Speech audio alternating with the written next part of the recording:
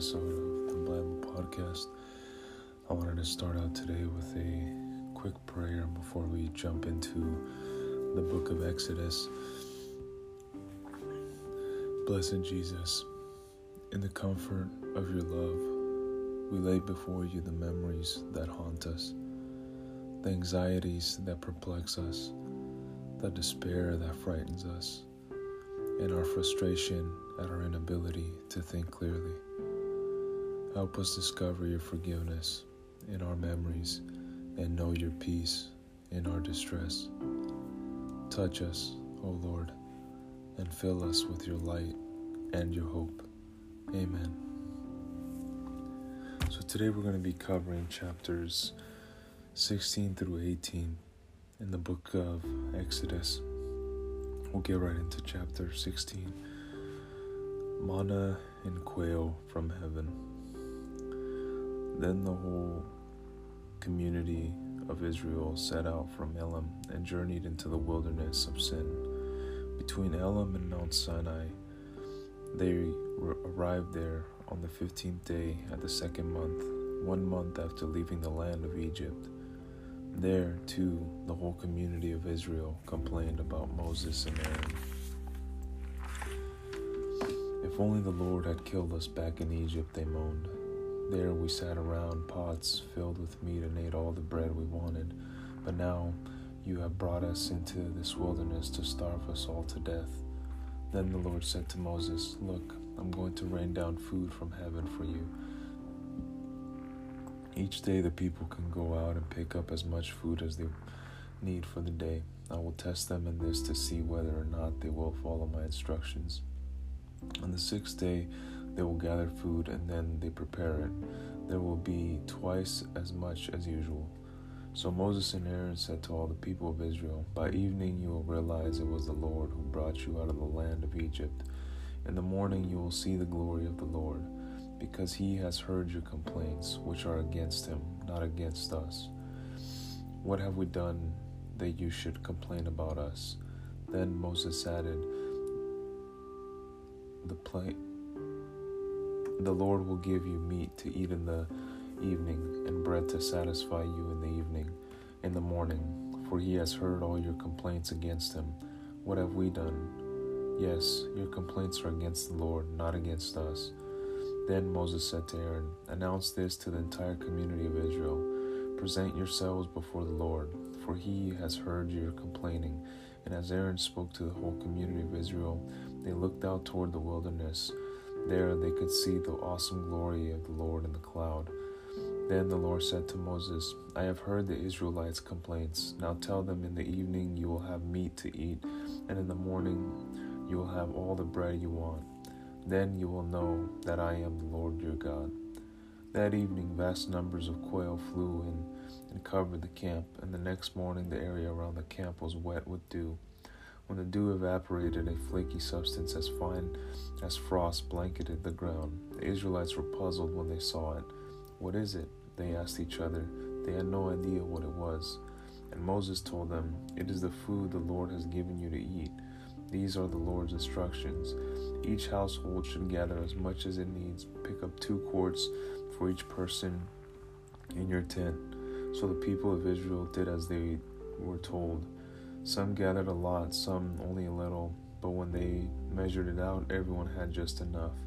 Those who gathered a lot had nothing left over, and those who gathered only a little had enough. Each family had just what it needed.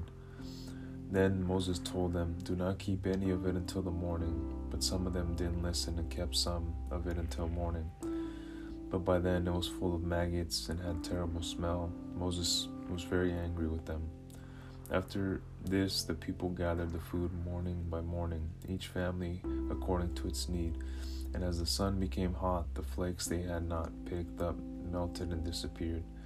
On the 6th day, they gathered twice as much as usual, 4 quarts for each person instead of 2. Then all the leaders of the community came and asked Moses for an explanation. He told them, "This is what the Lord commanded. Tomorrow will be a day of complete rest, a holy Sabbath day, set apart for the Lord. So bake or boil as much as you want today and set aside what is left for tomorrow." So they put some aside until morning, just as Moses had commanded.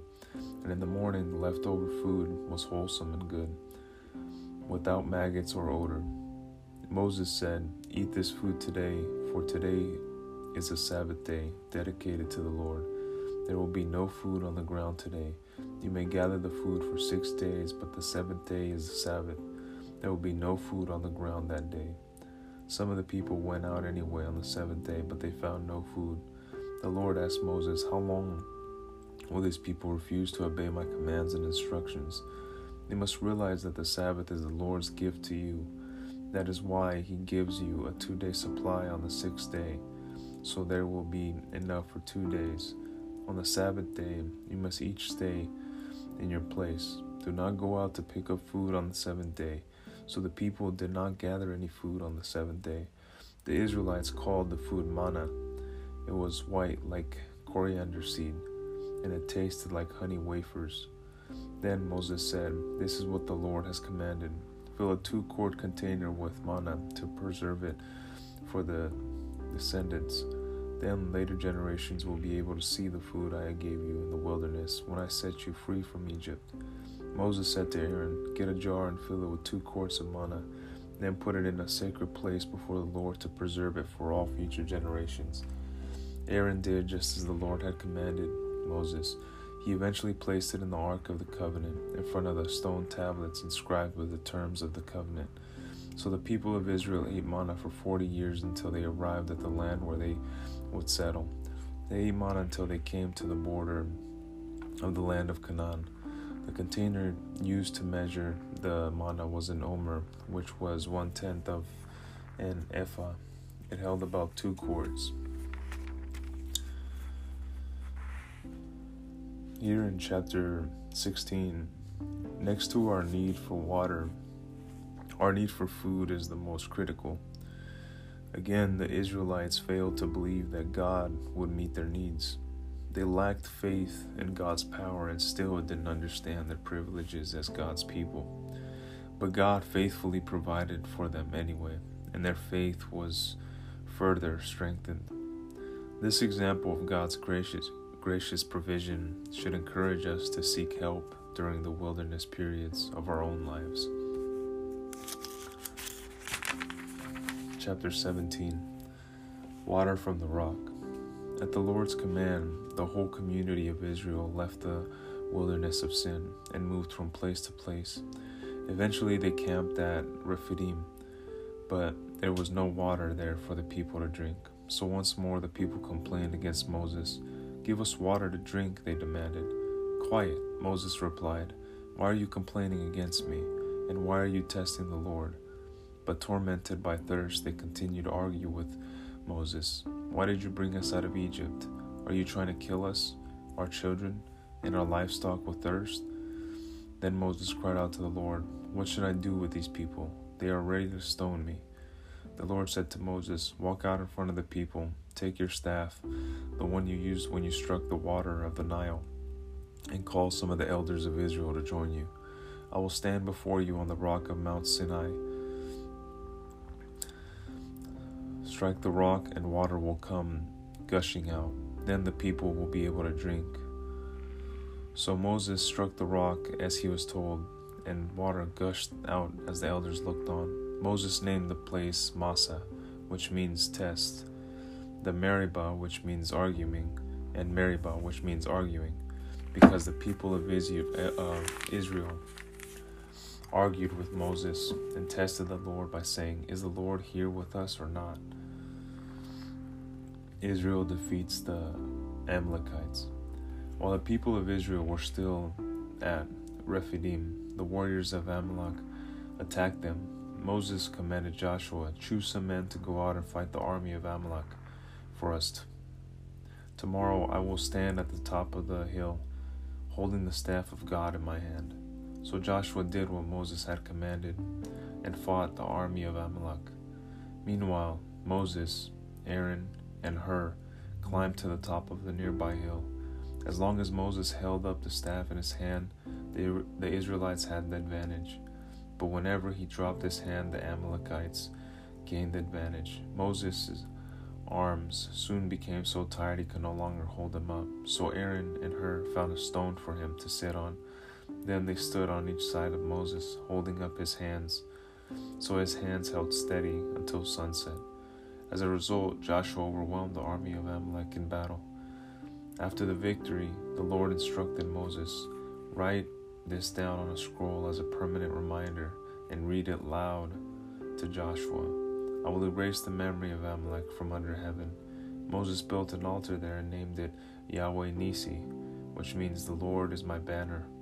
He said, "They have raised their first against the Lord's throne, so now the Lord will be at war with Amalek, generation after generation." Here in chapter 17, as we undergo the process of spiritual renewal, we may be hindered repeatedly by the same old mistakes. We have certain weaknesses that haunt us time and again. The Israelites displayed this same tendency. They rebelled against Moses' leadership just because of a short-term lack of water. To make this place a monument to the people's lack of faith, Moses named it Massa, meaning test, and Meribah, meaning arguing. This means these names would remind the people of their past mistakes and hopefully encourage them to be wiser the next time. We need to be reminded of our past mistakes from time to time in order to avoid them in the future. In verses 8 through 16, we see the people had just put God on trial, testing him and wondering whether he was with them. In response, God overwhelmed the Amalekite forces in battle. In so doing, he employed an instructive visual aid. Moses stood up on a hill in full view of the people and the battlefield. When his hands were raised, the Israelite army prevailed. The raised hands did not speak of the power of Moses, but rather the power of God. Through such incidents, Israel was to learn that their freedom was dependent on their faith in God, not on their own strength. Chapter 18. Jethro's visit to Moses. Moses' father-in-law, Jethro, the priest of Midian, heard about everything God had done for Moses and his people, the Israelites. He heard especially about how the Lord had rescued them from Egypt. Earlier, Moses had sent his wife, Zipporah, and his 2 sons back to Jethro, who had taken them in. Jethro, Moses' father-in-law, now came to visit Moses in the wilderness. He brought Moses' wife and 2 sons with them, and they arrived while Moses and the people were camped near the mountain of God. Jethro had sent a message to Moses saying, "I, Jethro, your father-in-law, am coming to see you with your wife and your 2 sons." So Moses went out to meet his father-in-law. He bowed low and kissed him. They asked about each other's welfare and then went into Moses' tent. Moses told his father-in-law everything the Lord had done to Pharaoh in Egypt on behalf of Israel. He also told about all the hardships they had experienced along the way and how the Lord had rescued his people from all their troubles. Jethro was delighted when he heard about all the good things the Lord had done for Israel as he rescued them from the hand of the Egyptians. "Praise the Lord," Jethro said, "for he has rescued you from the Egyptians and from Pharaoh. Yes, he has rescued Israel from the powerful hand of Egypt. I know now that the Lord is greater than all the other gods, because he rescued his people from the oppression of the proud Egyptians." Then Jethro, Moses' father-in-law, brought a burnt offering and sacrifices to God. Aaron and all the elders of Israel came out and joined him in the sacrificial meal in God's presence. Jethro's wise advice. The next day, Moses took his seat to hear the people's disputes against each other. They waited before him from morning till evening. When Moses' father-in-law saw all that Moses was doing for the people, he asked, "What are you really accomplishing here? Why are you trying to do all this alone, while everyone stands around you from morning till evening?" Moses replied, "Because the people came to me to get a ruling from God. When a dispute arises, they come to me, and I am the one who settles the case between the quarreling parties. I inform the people of God's decrees and give them his instructions. This is not good, Moses' father-in-law exclaimed. You're going to wear yourself out and the people too. This job is too heavy a burden for you to handle all by yourself. Now listen to me and let me give you a word of advice, and may God be with you. You should continue to be the people's representative before God, bringing their disputes to him. Teach them God's decrees and give them his instructions. Show them how to conduct their lives, but select from all the people some capable, honest men who fear God and hate bribes. Appoint them as leaders over groups of 1,150 and 10. They should always be available to solve the people's common disputes, but have them bring the major cases to you. Let the leaders decide the smaller matters themselves. They will help you carry the load, making the task easier for you. If you follow this advice, and if God commands you to do so, then you will be able to endure the pressures, and all these people will go home in peace. Moses listened to his father-in-law's advice and followed his suggestions. He chose capable men from all over Israel and appointed them as leaders over the people.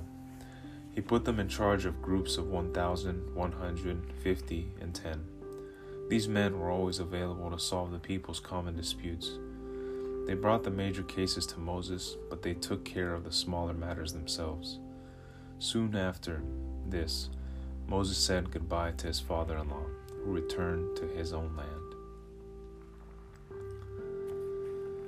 Here in chapter 18, this episode reveals that Moses had a difficult time accepting his limitations and living a balanced life. Jethro gave Moses some wise and creative advice, helping him to protect himself from the extensive demands of the people. But even this good advice did not solve this problem for Moses once and for all. His tendency to assume that God expected him to do everything shows up later on in a slightly different way. There, Moses appears near exhaustion, just as Jethro had predicted. We need to accept our limitations and set appropriate boundaries in our own lives, maximizing the use of the time and energy we have while also protecting ourselves from exhaustion.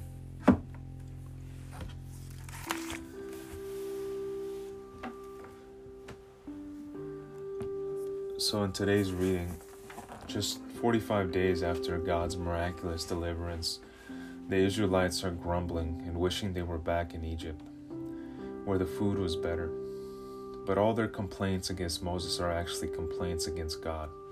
Complaining reveals our view of God and his provision. God hears their grumbling, but he doesn't punish them for mistrusting him. Instead, he promises food and makes himself known in the cloud, in case they'd forgotten that it's not just a regular cloud they're dealing with.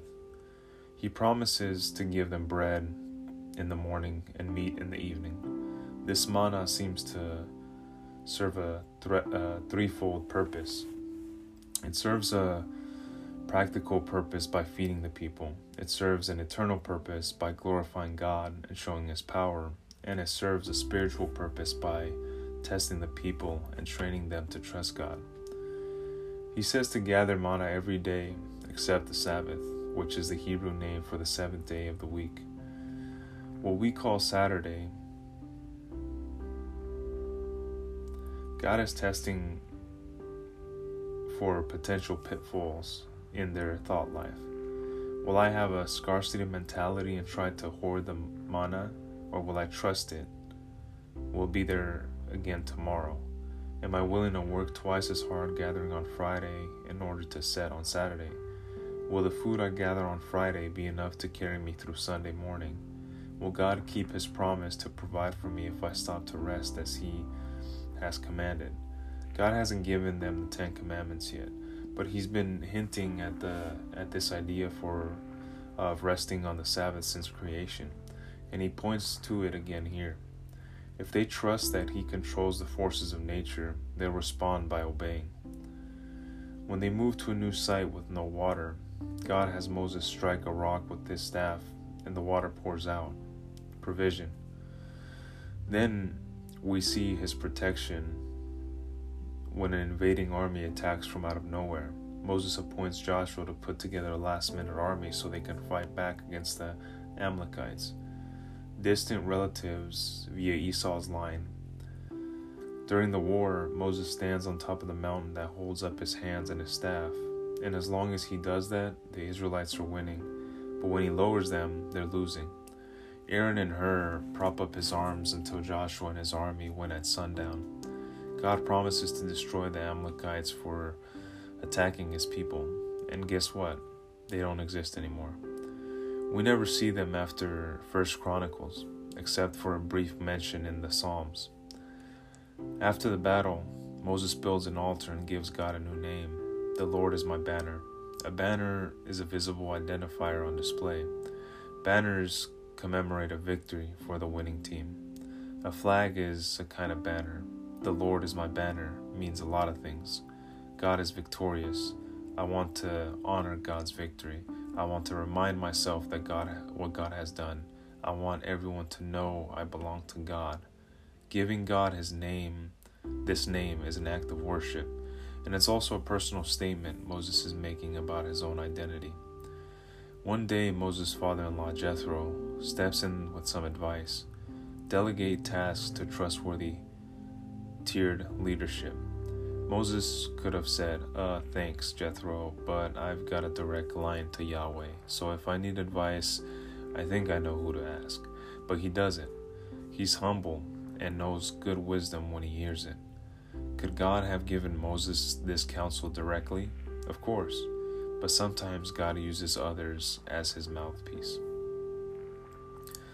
God commands his people to rest and trust him to provide. They've been slaves with no days off, so it feels unnatural to them not to strive and work. But this is just one more way God shows them that He's a better God than Pharaoh. Pharaoh commanded them to work, but God commanded them to rest. He knows our human nature longs to earn things, to feel accomplished. But the very nature of His relationship with us is that we're the recipients, not the earners, not the doers. He is the doer, and He says it is done. Hebrews 4:9 calls Jesus our Sabbath rest. His finished work on the cross frees us from trying to earn His approval and favor. We have nothing to offer anyway. It is said that when Martin Luther was asked what he contributed to his salvation, he replied, sin and resistance. God Himself has done all that He requires of us. May we learn how to rest in Him, because He's where the joy is.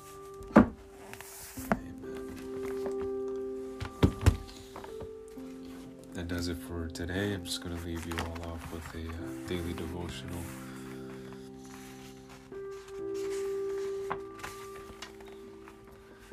You can live as close to me as you choose. I set up no barriers between us.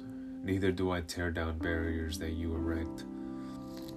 People tend to think their circumstances determine the quality of their lives, so they pour their energy into trying to control those situations. They feel happy when things are going well and sad or frustrated when things don't turn out as they'd hope. They rarely question this correlation between their circumstances and feelings, yet it is possible to be content in any and every situation. Put more energy into trusting me and enjoying my presence. Don't let your well-being depend on your circumstances. Instead, connect your joy to my precious promises. I am with you, and I will watch over you wherever you go. I will meet all your needs according to my glorious riches. Nothing in all creation will be able to separate you from my love. Amen. Thank you all for tuning in today for an episode of the Bible Podcast. God bless each and every one of you.